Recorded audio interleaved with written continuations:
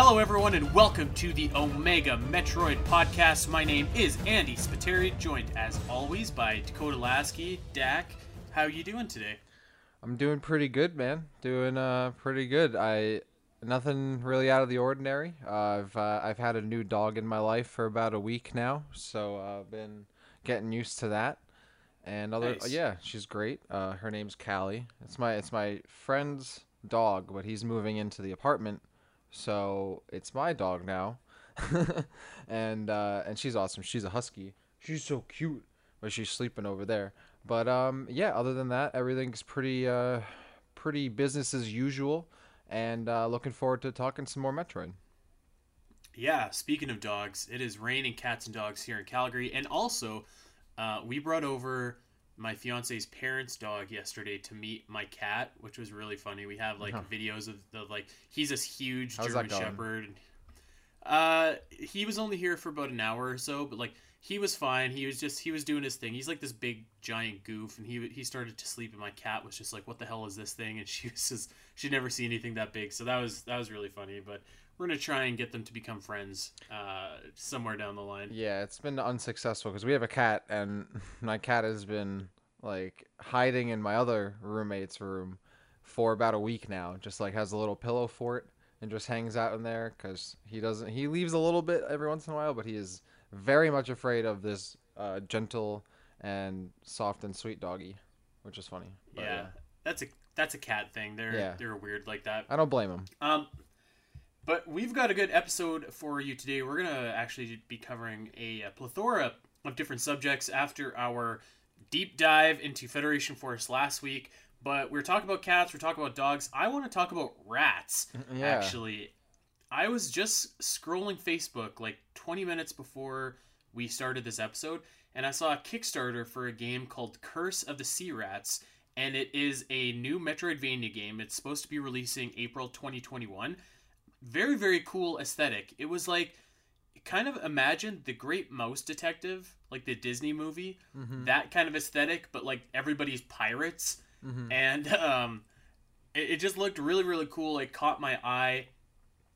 Looked, it's on Kickstarter right now, and I'm all about new Metroidvania games. So when I saw this, I was just like, this is pretty cool.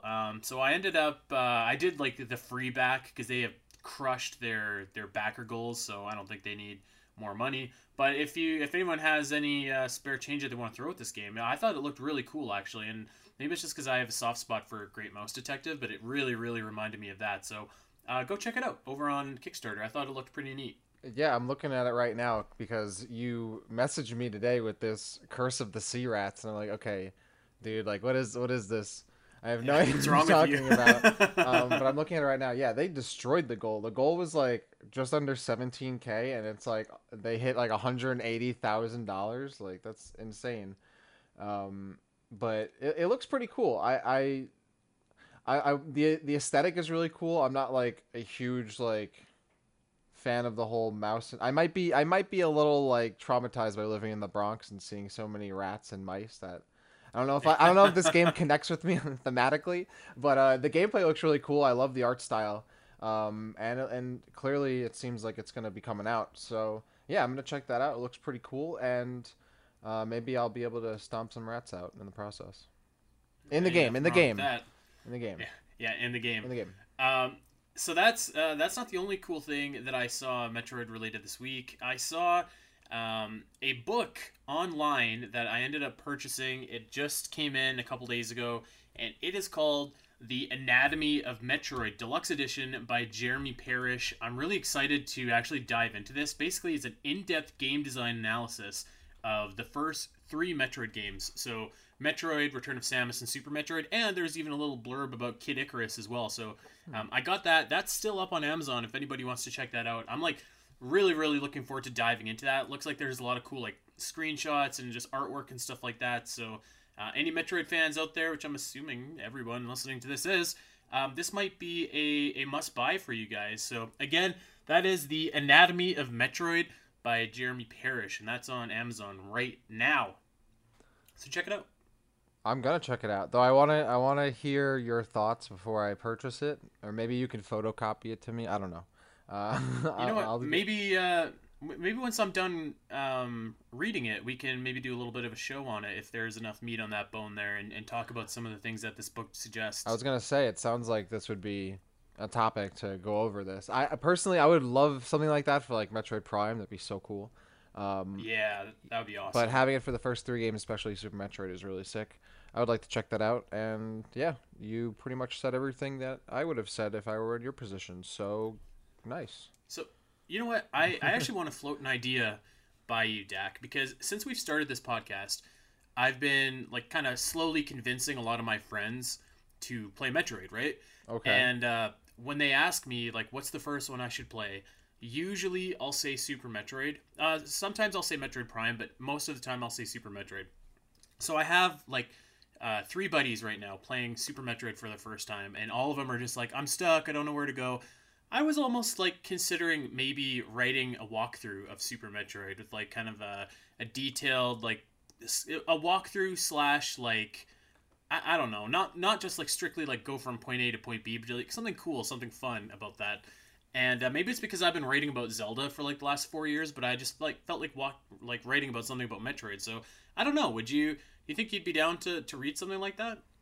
Yeah, I kind of I feel what they're putting down. You know, sometimes you can get lost in that game, and why not? We should have our own walkthrough from the Omega And that's Metroid the beauty of podcast. Metroid too, is getting lost in Metroid as well. So I don't really want to take that away, but like I thought that it would be kind of cool. I understand these days people want direction, and maybe this is the kind of direction they need. But yeah, it's not a bad thing to get lost, and just like in Metroid Prime, you get super lost too. At times, Super Metroid, yeah, some of the magic of the game is getting lost and kind of figuring it out yourself. Yeah. So I But don't yeah, know if I'm anybody down. listening, anybody out there listening would be down to read a walkthrough about Super Metroid. Let us know at Omega Metroid Pod. There Let's might be a move lot of on competition for to you though. You know, there yeah. a lot of walkthroughs out there already. Yeah, and when I say walkthrough, I think I just basically mean I would write about Super Metroid because I love Super Metroid, hmm and like it would happen to be I'm writing about the world and what you can do as you're going. I don't know. I was kicking it around because it's just like I have so many people that are just like asking me where to go in Super Metroid. And I'm like, man, I should just write this all down. Yeah, why So not? we'll see.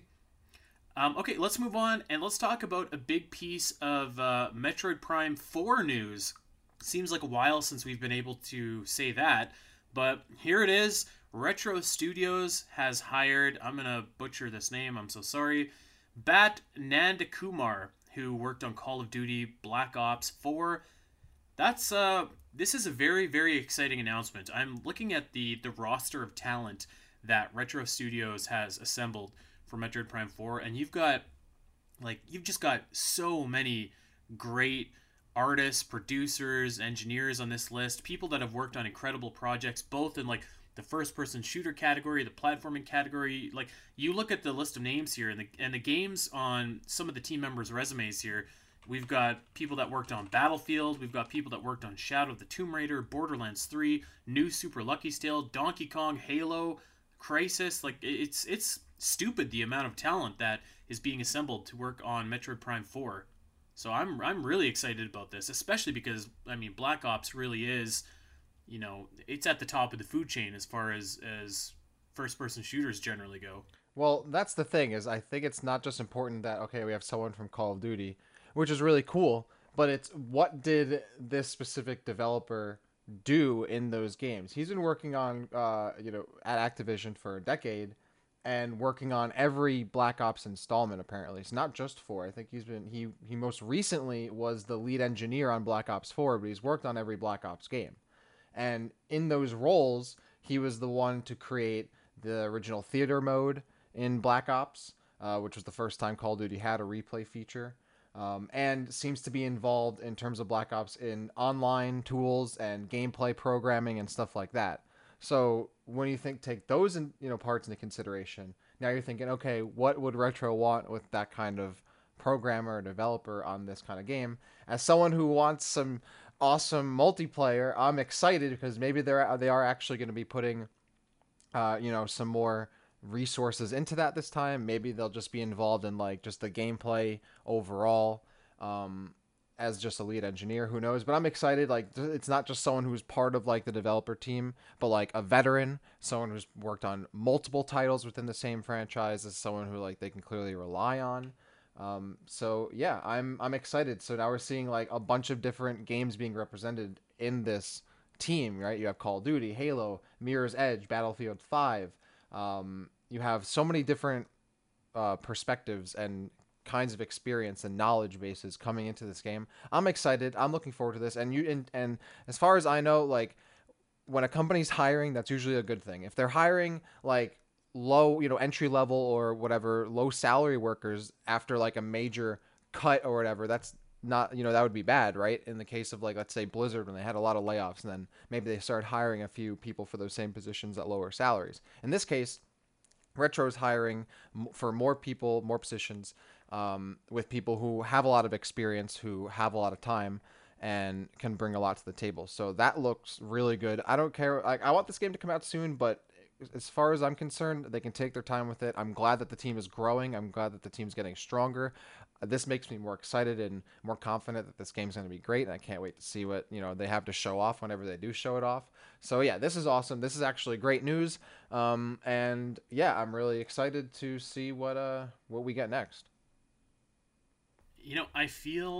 I don't know. I feel like with all of the parts kind of seemingly falling into place here, perhaps, maybe I'm just being blindly optimistic, but perhaps it's time that we see a little something about Metroid Prime 4 in the near future. If it's a quick little teaser trailer, if it's just like, frankly, an update saying like, we'll have something for you by like December, we'll have a trailer then.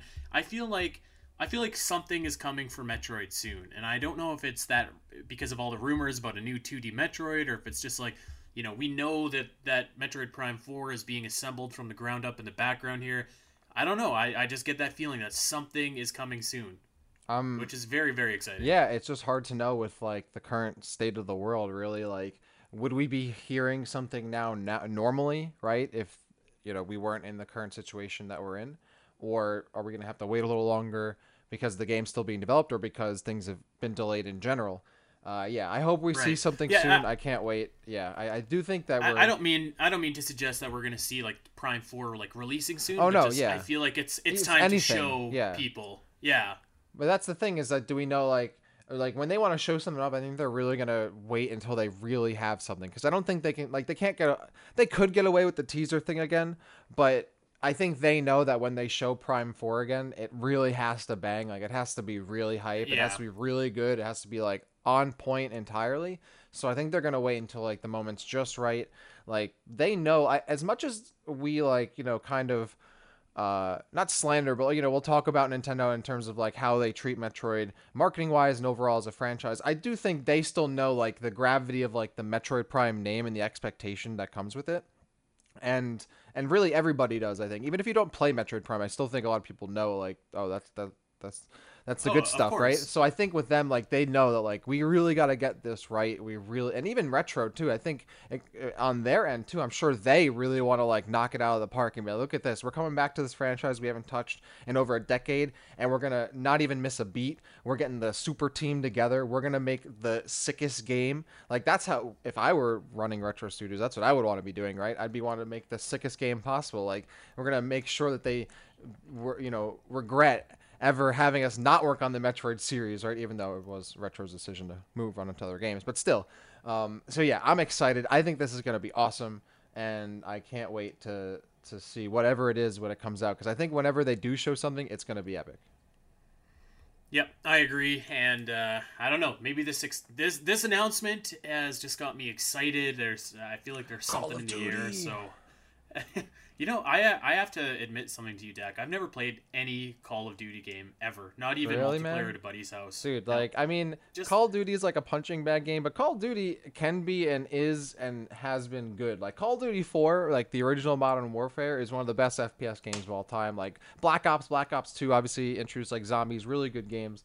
Those are games that, I mean, obviously, there are some duds and some not great ones, but it's worth playing the good ones, even for the campaigns. Maybe if you don't want to play the multiplayer, that's one thing, but yeah. yeah. I don't know. For a Nintendo gamer like me, I'll take a 2D platformer You about got to rats on a broaden your pirate ship or something. horizons, man. You know, you got to broaden those horizons.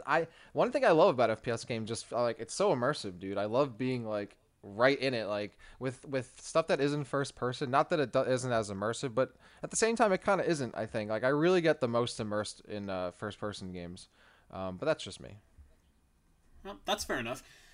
Let's move on and let's finally get to what we are here to talk about today, and that is the trope of using clones or doppelgangers or enemies that are a dark reflection of our hero Samus in the Metroid series, and not just of Samus, but just in general. This was something that we were kind of chatting about, and then we were just like, this would make kind of a cool episode because Metroid does actually lean into this this trope maybe more than we think. Like, obviously, we all know about the SAX and Dark Samus, but there is a lot of other, there's a lot of other instances where the Metroid series uses this kind of this evil version of a hero trope as well, and that's what we're here to dive into today. And Dak, this was kind of on your brain, so maybe take us away and tell us about what got you thinking about this. Yeah, so Andy walks by me in the hallway and he pushed me against the locker and he shakes me down. He's like, "You need to come up with a topic for this episode, or I'm taking your lunch money." I was like, "All right, all right, all right." Yeah, I thought this was something to think about because we were focusing on Federation Force, like specifically just a single game on our last episode. So I'm thinking about doing something that kind of goes across multiple games, multiple generations. And yeah, this was kind of like a theme, a trope that does come up pretty often in the Metroid series, not only as like in respect to major antagonists, but just in general. You see it in enemies, you see it in. I mean, you can look at Metroid Prime 2, and there's a whole planet and like dimension that is a mirror of another one, a doppelganger kind of dimension. So it's something that's pretty common in Metroid, but not something that you really always kind of stop and think about. Like, oh yeah, there are kind of a lot of like clones and doppelgangers and stuff in the franchise, which I guess makes sense for a sci-fi property. But I thought something would be cool to talk about. So yeah, I figured we'd jump into this by looking at the different ways this trope has kind of been exemplified and is on display in the series, and kind of going about what we thought about each instance and what we see for the future. Right. So before we get to the two that everybody wants to talk about as well, let's spend a second just talking about some of the lesser known instances of like the fakes or doppelgangers in here. And you brought up a great one, Dak, and you're basically saying like, what's your favorite like non Samus-esque doppelganger in the series? Yeah. And speaking of Super Metroid, I love when you go head to head with the Chorizo. It's such a over the course of playing multiple Metroid games, and even though Super Metroid was my first Metroid game, you've just been conditioned to know that those Chozo statues are a good thing and that they are, you're about to get something great, you're about to be rewarded in some instance. And I kind of love the idea that this kind of flips that on its head, and actually you got to fight this guy. Yeah, I thought the Chorizo was like the best boss example of this trope, right? Like the Chozo statue is something that you immediately think, oh good, that's a respite right there, that's a safe haven for me, I'm getting something, and then that gets turned on its head. Though the enemies are never really like the strongest to ever deal with, I always thought it's cool to have this like animated and that's another thing, trope too, is how like Metroid, when it does bring some kind of unique enemy to the fold, a lot of time they might be like an animated corpse, so they're an animated pile of rocks, like in the example of like Thardus, or they're an animated Chozo statue, right? Which I always think is cool, like how these things kind of come to life that are part of the world in a way, or might not be. Yeah, I think the Chorizo are a great example of this, like the go-to example. I think the Chorizo are really cool. I would love to see like that idea continue and maybe get like stronger versions or bigger versions. Yeah, I thought and like, you have your like the Golden Chorizo and all that. Yeah, I think that the Chorizo are a really good example of this, and they were actually what made me think about this idea overall, like, because like I said, like, and we'll go into this later, the SAX and the Dark Samus examples are pretty obvious, but I was like, what else? Like, there are other things. This and the next one, which was one of my favorites, the fake missile tank and fusion that shows up, which I think is like so out of place but kind of funny, like a very video gamey kind of thing. Those two things made me think about this topic, and that's why I wanted to pick it.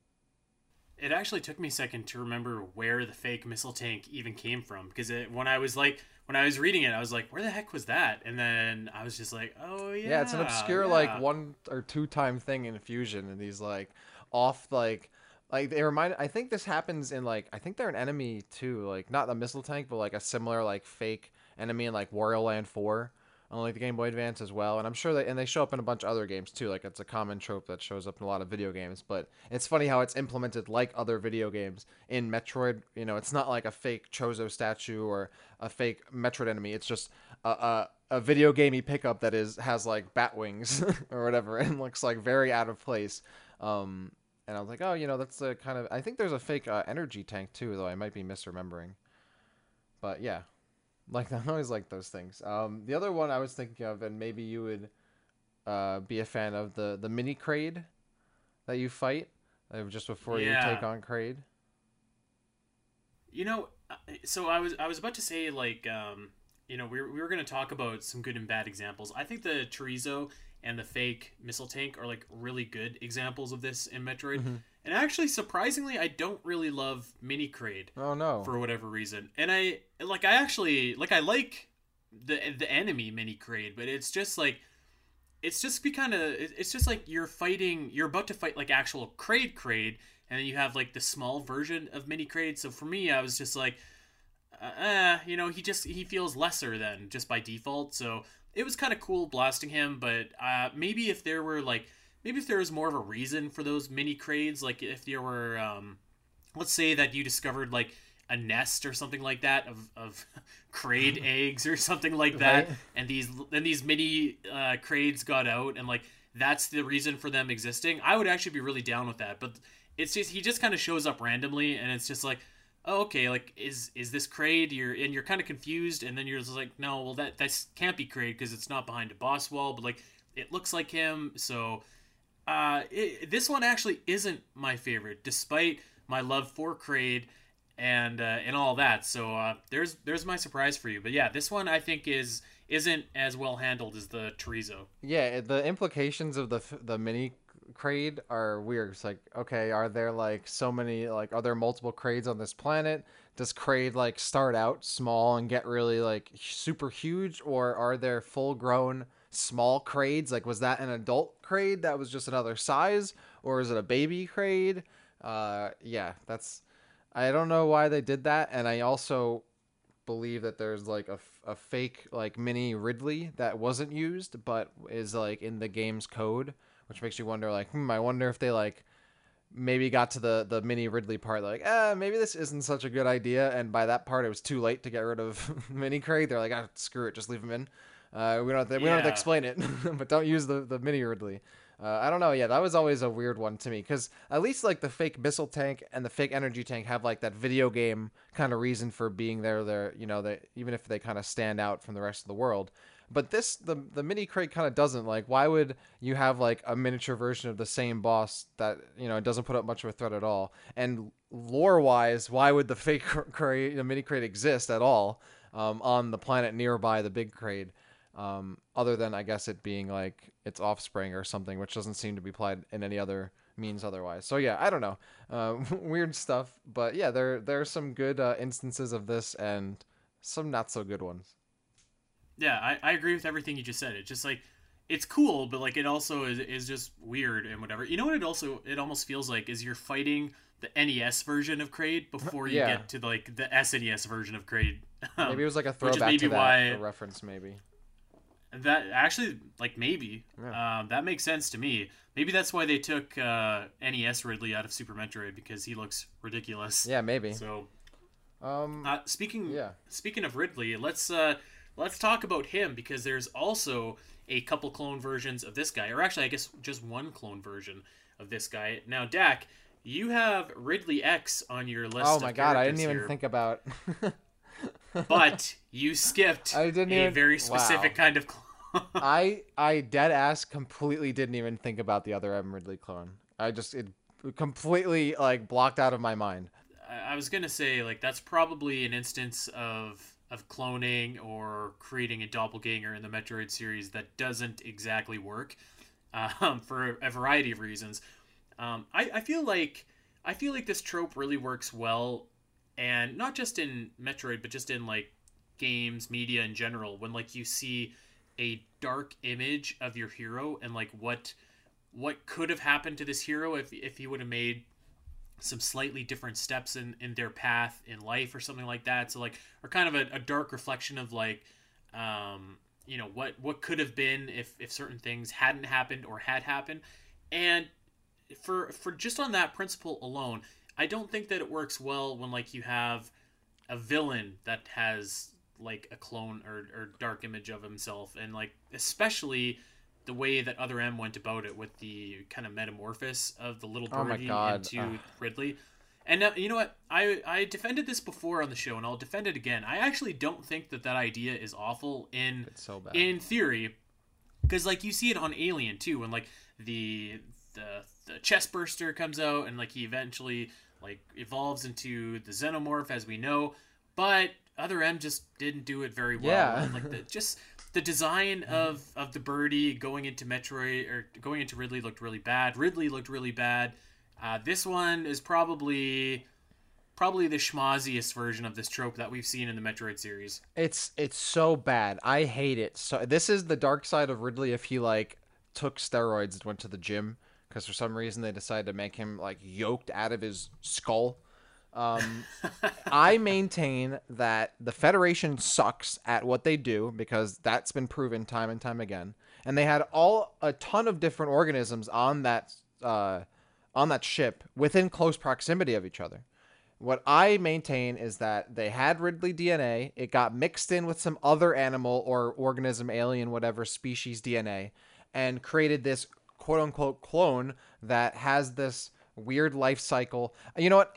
I'll maintain that, or I'll argue, okay, like fine, or concede that fine. Maybe Ridley having like this life cycle like a Pokemon isn't the worst thing. I think it's stupid, but if it was executed better, maybe it'd be fine. Because yeah, the xenomorph and alien also has the same thing, and that's fine. And I never really think of that as a negative. So okay, I'll concede that. But I don't accept that a clone of something looks very different than the thing it's supposed to be a clone of. The thing I liked about we'll get to this, but the thing I like about the Ridley X clone is that all the X clones all look kind of exaggerated. They're all kind of detached a little bit from the original image of what they were, right? They have this kind of corrupted look to them. So when Ridley X looks a little different than the actual Ridley, he has like a bigger, like, he looks like a caricature of himself in that game, a bigger, like, exaggerated head and like the smaller wings and this crazy screech and all that. That worked for me. It looked really cool. With the other M Ridley, he doesn't look like a Ridley despite should be scientifically a 1-to-1 clone, so that's why I think he was mixed in with some other stuff. And then, even if he doesn't look like the actual Ridley, he looks stupid, he looks so dumb. Like, he's like this big jacked up body and this stupid duck bill, and it's like, what are you doing to my boy? Look what they've done to my boy. Like, I hated what they did with him. It's so stupid and awful, and I completely blocked it out of my mind. But I think the trope works still for Ridley because I agree that, yeah, for like a villain, maybe having this like, I don't know. When I think of him as a clone, I don't think of him as like a dark side of the. I don't think a clone necessarily has to be like a dark side of like the original image. Like Doppelganger is. But more Doppelganger so like would be, image. yeah. But I wouldn't really consider the Ridley clone to be like a doppelganger, whereas like the SAX clone, I think, is more of like a doppelganger in that kind of way. But in that regard. I think it works kind of for Ridley because Ridley already has like the gimmick of coming back to life, you know? So like him having like another version of himself that comes back to life and like replaces the actual live one, I think for Ridley thematically makes sense. It's just it wasn't executed well. It worked fine with the Ridley X. Like Other M just ruined that, man. I hate that game and how they did that. But yeah. Before we get off onto a deep dive about Other M and its sins against Metroid, I will say that I actually sins.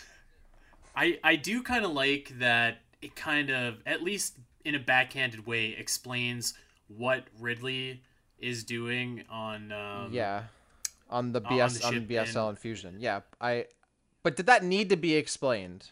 I'm not asking rhetorically. Do you think that needed to be explained?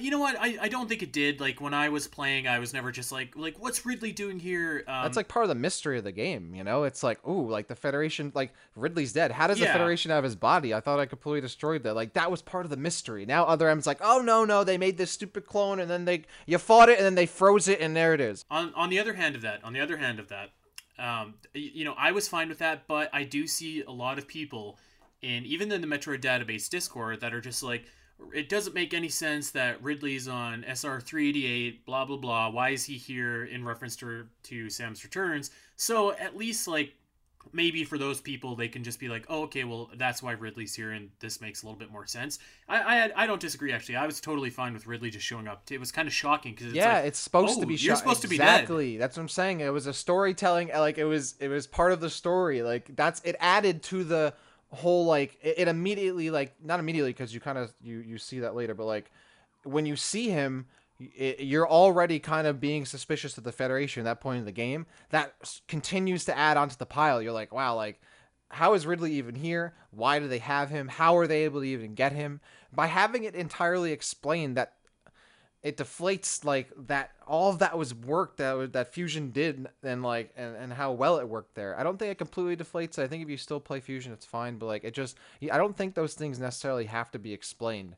And when you explain it, it kind of, just like you explain how Ridley becomes Ridley, not that I think it necessarily takes away from, but it kind of does in Other M. It kind of does take away that gravity of like, what is Ridley? Well, oh, well, he's just like this Pokemon that turns like into a dragon or whatever from like a little bird. And you know, like it loses like the air to it, the mystery, the mystique, like the stuff you don't know is interesting to me, and especially in like Metroid and a sci-fi series where, you know, horror and mystery and the unknown is a big part of each game, you know. So to like have things kind of explained and your hand held for, in my opinion, no reason in this instance. Not necessarily saying that like everything doesn't need to be explained. Some things do need to be explained, but I think that one thing didn't need to be explained. And if it was going to be explained, obviously how Other M did it was dog doo doo. But yeah, You know what? I'm okay with that little tidbit. To me, it doesn't ruin Ridley being on the BSL. It's just like, okay, well, like now we know how we got here, and now we know that the Federation was definitely conducting some I think that makes the shady story business. overall not as good. But you know, it is what it is, I guess. But can we move on to the better Ridley clone, the better Ridley doppelganger? I think, because I think we should start Oh moving yeah, into the main. I mean, basically, we're Yeah, already we're already talking there. about The Ridley X right doppelganger now. antagonist. But I love Ridley X. Ridley X is great. Like I said earlier, I love how like exaggerated Ridley is and the mystery of how he got. Because let's just this is how I live my life, Andy. Other M doesn't exist. Okay, so it's Obviously. it's bliss. Okay, so I just played Super Metroid, killed Ridley. He's dead. Boom, boom, boom. Done. I mean, I assume he's, you know, I'm pretty sure he's dead. I get to this other ship, right? The BSL. I'm on playing Fusion. Oh my God, Ridley's here. Whoa, how did he get here? That's the mystery, the shock. I am suspicious.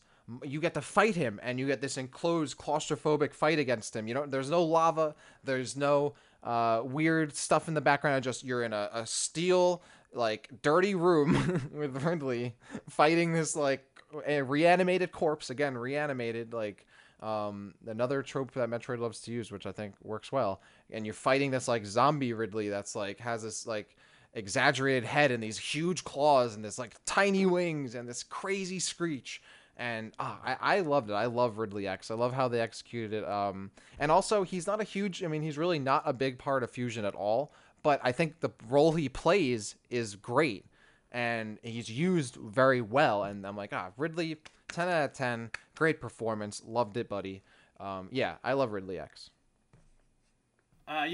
We've talked about the Ridley X fight before, which I think is kind of lacking, but Yeah. I will say that I do like Ridley's appearance a lot in Fusion, and I like it just because it kind of subverts your expectations. Because the first time you see him, it's in like that cold room, and then like he just like dies, like he just his bones fall to the ground. It's just like, oh, okay, which I think is like very, very interesting because like even considering when Fusion came out at the same time as Prime, and Prime has been building this guy up, building him up all game long to that epic showdown, and here it's just like he's already dead. Like this is weird. So I do love that. Yeah, I love that. And then I love that he came. I love that he came back as well. And it was like it kind of played into how again, Fusion was leaning into the horror elements a Hmm. lot more than a lot of the other games.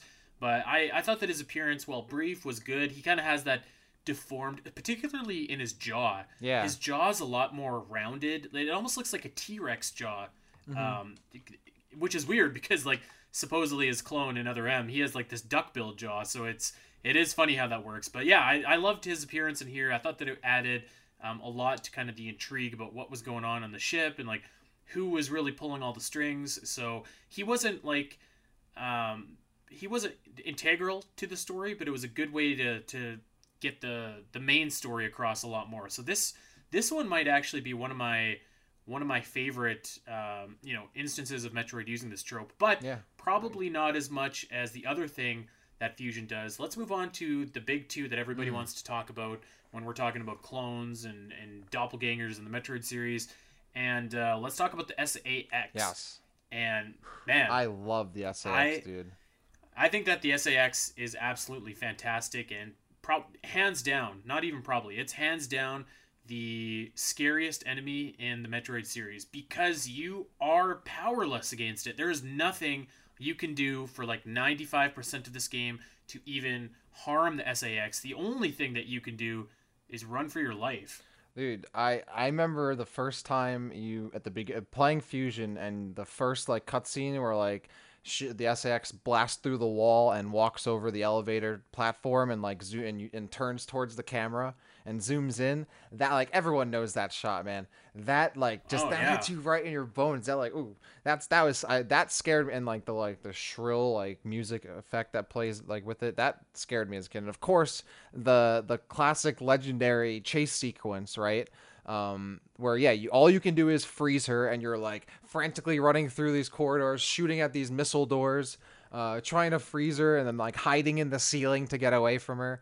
I love the SAX was so cool, and the great thing about the SAX, like there's such like minimal effort is needed to like establish how strong this character is, because we already know how strong full powered Samus is, right? So we already know what the stakes are, already know what we're up against because we've played Super Metroid, we played, these games, we played Smash. We know what fully powered end of game Samus is capable of, right? So we don't need any establishing, we don't need any exposition to know how strong this character is, which I think is just really great. I love that about the SAX, and has that obviously like that non-existent stare, like dead look in its eyes.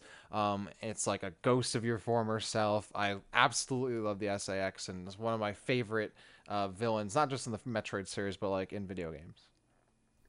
Three things that I want to say about the SAX that I always really loved.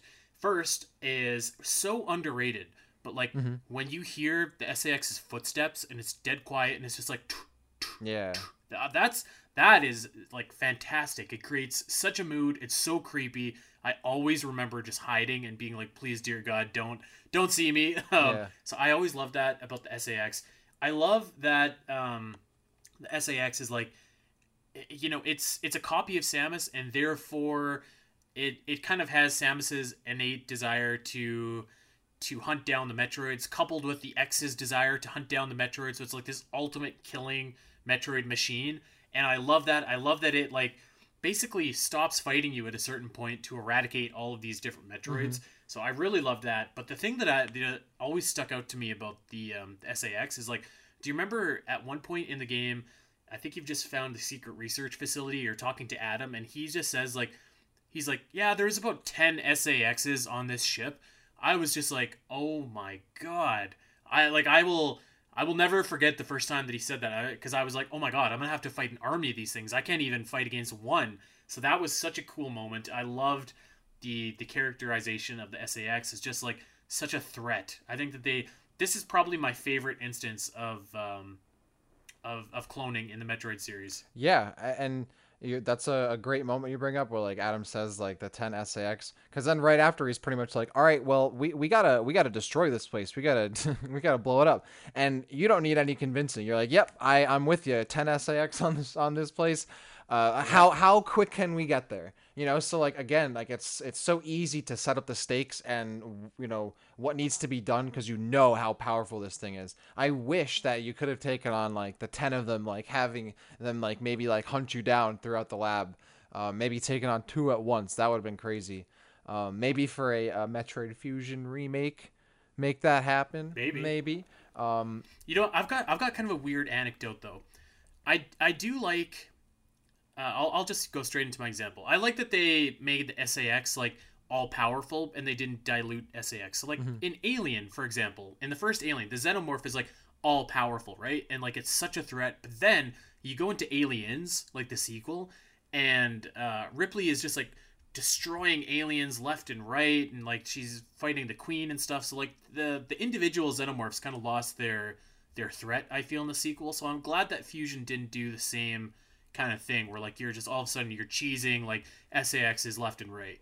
Yeah, I see what you're saying there. Yeah, I agree with that. That the SX was kind of still like, even though it wasn't really the final boss of the game technically, it was, right? Like that's what it's Mm-hmm. all leading up to. Like when you finally have like that's really the whole game is like, all right, you're building up to being at the same power level as the SX so you can fight yourself. That's really the game.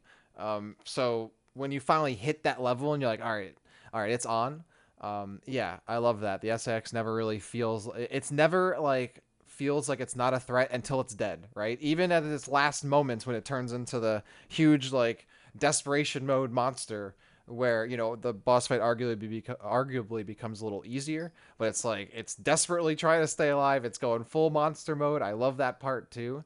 And like and it looks so crazy too. It has like that visor face and the arm cannons like sticking out of its like grotesque like massive like an arm and shoulder. I love the monster design of its final form. Yeah, the SX like only really felt like even when you were getting closer and closer to being as strong as it still felt like a huge threat and never felt like, oh yeah, I'm just gonna max out everything and just run through and cheese it out. Though you can still cheese it out in terms of like its fight pattern, but like lore wise and in terms of how you enter the fight, it's still a pretty high stakes scenario. So yeah, I love how they treat the character throughout the entirety of the game. If those rumors of a new 2D Metroid were true and we got a remake of Fusion, I wouldn't be upset. I'm just saying. Oh, I would not. I would love that. I think that it is a triumph of the Metroid series that they managed to make not one but two clones of Samus Mm-hmm. and have them completely different and completely Yeah. unique. So let's talk about Dark Samus, the most famous of the clones in the series. Of course, this is actually Metroid Prime, and you don't really see Dark Samus, come into her own until Metroid Prime 2. And you have a series of awesome boss battles against her in that game, and she looks like more and more creepy, and like kind of starts to look like the final form of Metroid Prime by the end of the game. Mm-hmm. I really love that. I love her characterization and her presentation in there. I love that she's like a little bit more acrobatic than regular Samus, and just that in Corruption she really leans into like the phazon powers that she has. I think that they did a really great job creating a antagonist for Samus. I don't think that she feels as scary as SAX does, but she feels perhaps more formidable and more powerful, particularly in Corruption when you are in that suit that's slowly killing you and you know that Dark Samus can overwhelm you at any point when you're on the planet phase. So I think that they did a really good job with Dark Samus. Maybe not as memorable to me as SAX, but Really, um, Dark Samus is so maybe memorable to me. I think even maybe memorable isn't the right word because I mean they're both memorable. They're both fantastic. I just like SAX was just so scary and so like you were just so helpless against it, and the fact that I think maybe what I'm trying to say is like um, Dark Samus was a great foil, but at the end of the day, I think you fight Dark Samus 4 times and you beat her 4 times, so she doesn't have that same kind of thing where it's like I can't beat you because you beat Dark Samus all the time, if that makes sense. So both again, but like both are completely different. They're presented differently. So and I think that they're both extremely effective in how they are presented. So I to say I don't like I love Dark Samus. I think that she's fantastic, but I think gun to my head, I might take SAX over Dark Samus. I mean, I might too, but I think they kind of feel like they're both really great in different ways for me. Like I love Yeah. how Dark Samus is like the major driving antagonistic force over two games because I mean, yeah. Well, if you really want to count, the Metroid Prime version of Dark Samus 2, like yeah, the fact that Metroid Prime itself is like the main driving antagonistic force over three games, I think is so great, and how it goes full circle with her appearance at the end.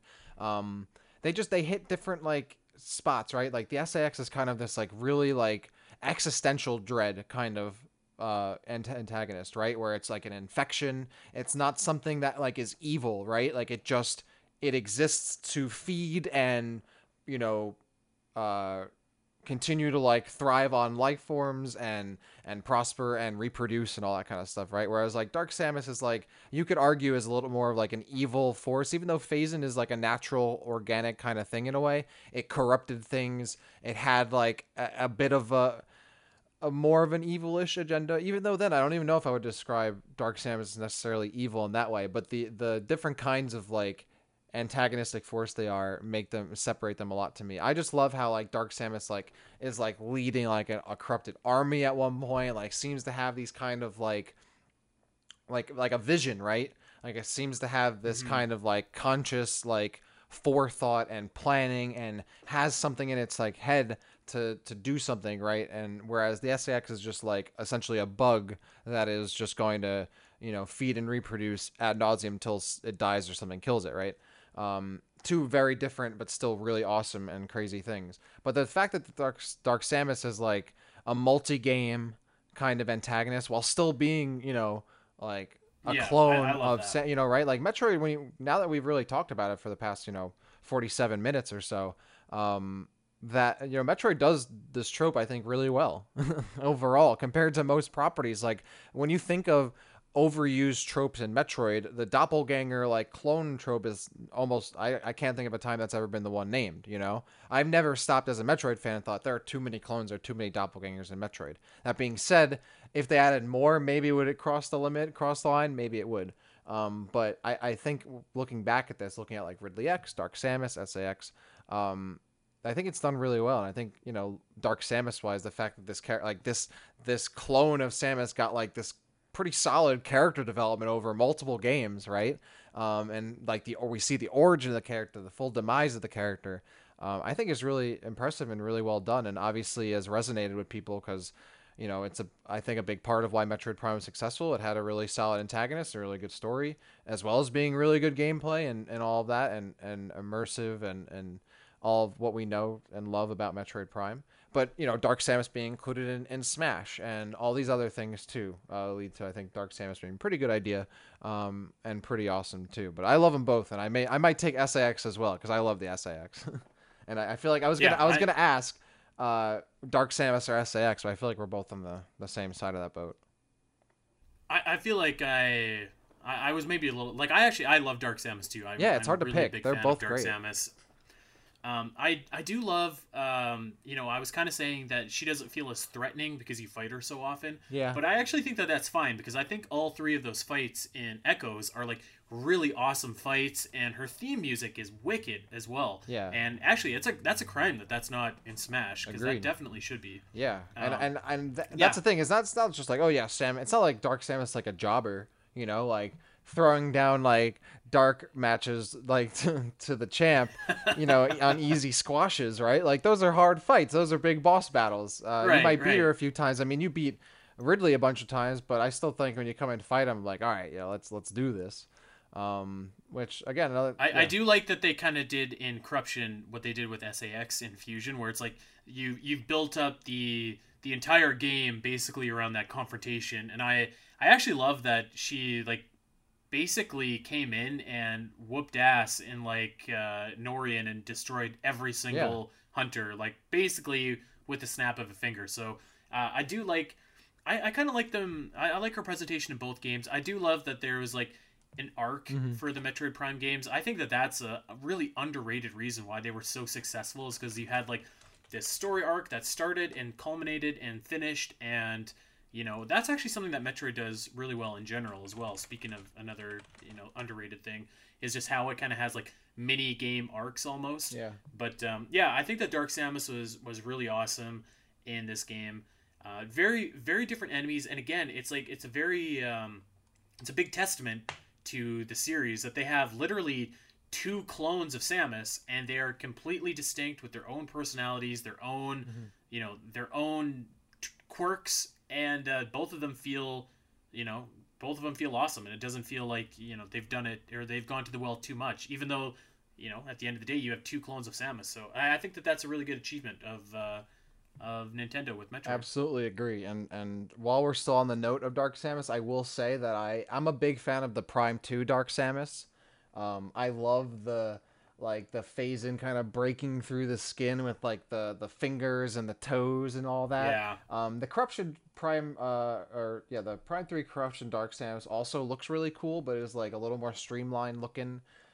Which I think makes sense story wise, right? Like she's had more time to like get more power and like coalesce and form her energy and all that. So I think that makes more sense. But I love the Prime 2 Dark Samus just looks so badass. That being said, the Smash Ultimate Dark Samus, which is kind of like a combination of the two, which is what Smash I think does really well. It has these like composite looks for some of these characters who've had multiple forms or looks. Kind of brings and meshes them together. I love the Dark Samus look in Ultimate as well. But yeah, I miss the Prime 2 toes and the arm pads or the shoulder pads. But yeah, great characters, love them, and I'm glad we were able to talk about them today. okay, so we kind of ended on a question that we are going to answer, and then we put it out to everybody as well. But obviously, Metroid has done this trope very successfully. So naturally, the question to end on here is: would we like to see another clone slash doppelganger slash antagonist like that, or do we think that it's probably time to retire this? My answer is, in terms of Samus, it's probably time to walk away from having another kind of Samus-esque like villain, if you will. Yeah. We were like even last week when we were talking about Federation Force, I think that the final battle, even though you're battling Samus as a big ball, even that is just kind of like, okay, well, like we're fighting Samus kind of again, or like she's being mind controlled. So like you're fighting like a dark Samus, right, Mm-hmm. or like an evil Samus. So I was like, this one doesn't exactly work for me. So I think that I wouldn't be opposed to like seeing more, like if they were just like, here's Kraid and we cloned him and that's why we brought him back to life and that's what he's doing in Metroid Prime 4, I'd be like, yep, okay, cool. If there was another like if Dark Samus were to come back specifically in another game, I'd be like, I don't think so. I don't. You had a good ending. You had a good story. I'm fine with you like staying dead. I think I'm okay walking away from that. But I'm as in the series in general in terms of clones, I'd be down to see just some like more general. I'd be down to see that trope being done again, but just not with Samus. Yeah, I think I'm with you there. I don't think the trope is necessarily something that needs to be avoided forever. It clearly can be done well. I don't think the next antagonist should be a clone of anything, probably. Though I still have a soft spot for the X and wouldn't mind seeing the SAX again or the X, but I have no idea what direction they'll go in terms of the X with a Fusion sequel if it ever happens. But yeah, I think if we're gonna see the doppelganger thing again, let's not have it be Samus. Maybe somebody else. I'm down for Ridley clones that don't suck. More Ridley clones are totally cool. Let's get a Kraid clone, Crocodile You clone. know, who we didn't even talk about at all was MB, who's like kind of a Oh, clone, sort yeah, but not of. really a doppelganger though. Like Not you wouldn't really. think of No. them. Yeah, so I don't know if it's the I, same I'm. thing. Well, you know what? We'll save Well, talking about what game MB is that from? for other What game M. is that from? Yeah, exactly. Yeah, I don't know. Exactly. I haven't heard of that one, but I wanted to quickly shout out though because you mentioned Samus and Ballform and Federation Force. Someone, Griffin on Twitter, let off that tweet that we posted from the episode mentioned that apparently the civilization from that planet in Federation Force worshipped this thing called the orb that was created by the amplification beam, and that's why possibly that Samus is fought in ball form because of that. So I don't know. Thanks to Griffin though for that extra Federation Force lore. And speaking of which, I think I wanted to quickly go through the tweets we got because we asked on Twitter What did you know? So what do we think of the use of the doppelganger trope in the Metroid series? And a bunch of people tweeted in response to that. So I figured we'd just quickly to round out the episode, go through their tweets and quickly respond and give our thoughts. Yep, let's hit it. The first one, speaking of, is from Griffin. He says, I really like it. It's not very often that an evil doppelganger, easy for me to say, is the main antagonist, let alone the big bad of an amazing trilogy. Yeah, I agree with that. right with you there, man. All right, so C. McClellan says, I prefer the SAX as well. Both serve their purpose. Hope we see new threats in Prime 4 and not a retread of the old ground. So kind of like what we were saying, we want to see something new and not necessarily clones. McTroyd agrees. He says, I love it. Both Dark Samus and the SAX have been straight up pure evil. And we're actually So that's what I was threats thinking. to I was talking Samus. about earlier. Is that like when I think of like Dark Samus, I think of like, yeah, Dark Samus is kind of evil, right? Like it's not just like a natural kind of predator thing. But the SAX, I don't know if I would call the SAX evil, and I think that's part of why it's scary. It's not evil. It's like an organism, right? It's just an alien. You know what it Is almost it is? evil? It's You like know? it's like a force of nature. It's Yeah, like exactly. a destructive Exactly. hurricane coming towards you. Exactly. So like, That's yeah, what I love I think about that's it. cool. Yeah. So good comment. Crimson Paladin basically echoed what we just said. It's really impressive that the franchise managed to pull it off twice while having them feel distinct from each other. I just hope it stops there. Dom agrees. Pretty sure, or pretty cool, but if they bring it back again, it might be overkill. Yeah, So I think that's it a consensus. seems like, Yeah. it seems like that's a consensus that we're kind of okay with this trope for now. One last one here from Kirby Star. I do like the fact that Dark Samus isn't just Samus's darker side or whatever, but a Phazon-hungry entity that just happens to look like Samus, and therefore rival Samus in that regard. Same goes for the SAX, who's just a soulless copy, hungry for power. Oof. Yeah, I 100% agree. Yeah, and that's what I'm saying. Like the SX is, it doesn't have necessarily that kind of evil quality. It's like it's hungry for a certain thing that it was like built to need, right? The SX is kind of hungry for organic matter, hungry for knowledge that these organisms have, and all of that. I love that. I think just making something be bad because it's evil is not necessarily lazy, but it's it leaves a little room for depth. And because it's sci-fi, I think having that science part to it, right, in the fiction of like, okay, this isn't an evil spirit or a bad guy, right? An alien that is hunting you because that's what it does. It's a predator. Or it craves this thing that exists in nature, which I really love. So yeah, but I think also, yeah, everyone is on consensus here that like, yep, it's been good. We've enjoyed it so far. Let's keep it that way. Let's do something new. And I think for every Metroid fan, new might not always be welcome, but I'm down for new stuff if it's done well. And I think in this case, it's been done well a lot, but I'm down for something new that could be done well. And it seems like everyone agrees. But I got to go back to Griffin's comment. Yeah, the staying power of an antagonist over multiple games, I think, is definitely something to note. And it's great and a big part of why we love that character and all the other ones that we mentioned on this episode. You know what I think is noteworthy is we put out the tweet that just generally asked what we think of the doppelganger trope in the Metroid series, and nobody said anything about Little Birdie. No one. Crickets. No, absolutely not, dude. Yeah. Oh, but by the way, and another tweet just before we go. Actually, I saw Laurel actually tweeted us a full list of like a bunch of developers for Metroid Prime 4. And mentioned a bunch of other games like Crisis and Donkey Kong. They're all, and Shadow of the Tomb Raider and Battlefield Hard. Yo, Metroid Prime 4 is gonna be sick. But I know that game's probably not gonna have a doppelganger. What if Dark Samus showed up again? How could Dark Samus show up if there's no Phazon? I think we'll be okay in doppelgangers on that. But yeah, a lot of good comments on this. A lot of people seem to like the doppelganger trope, and it seems like we like it too. Except no more fake Kraids, which I was surprised, dude. I thought you were gonna be Team Fake Kraid.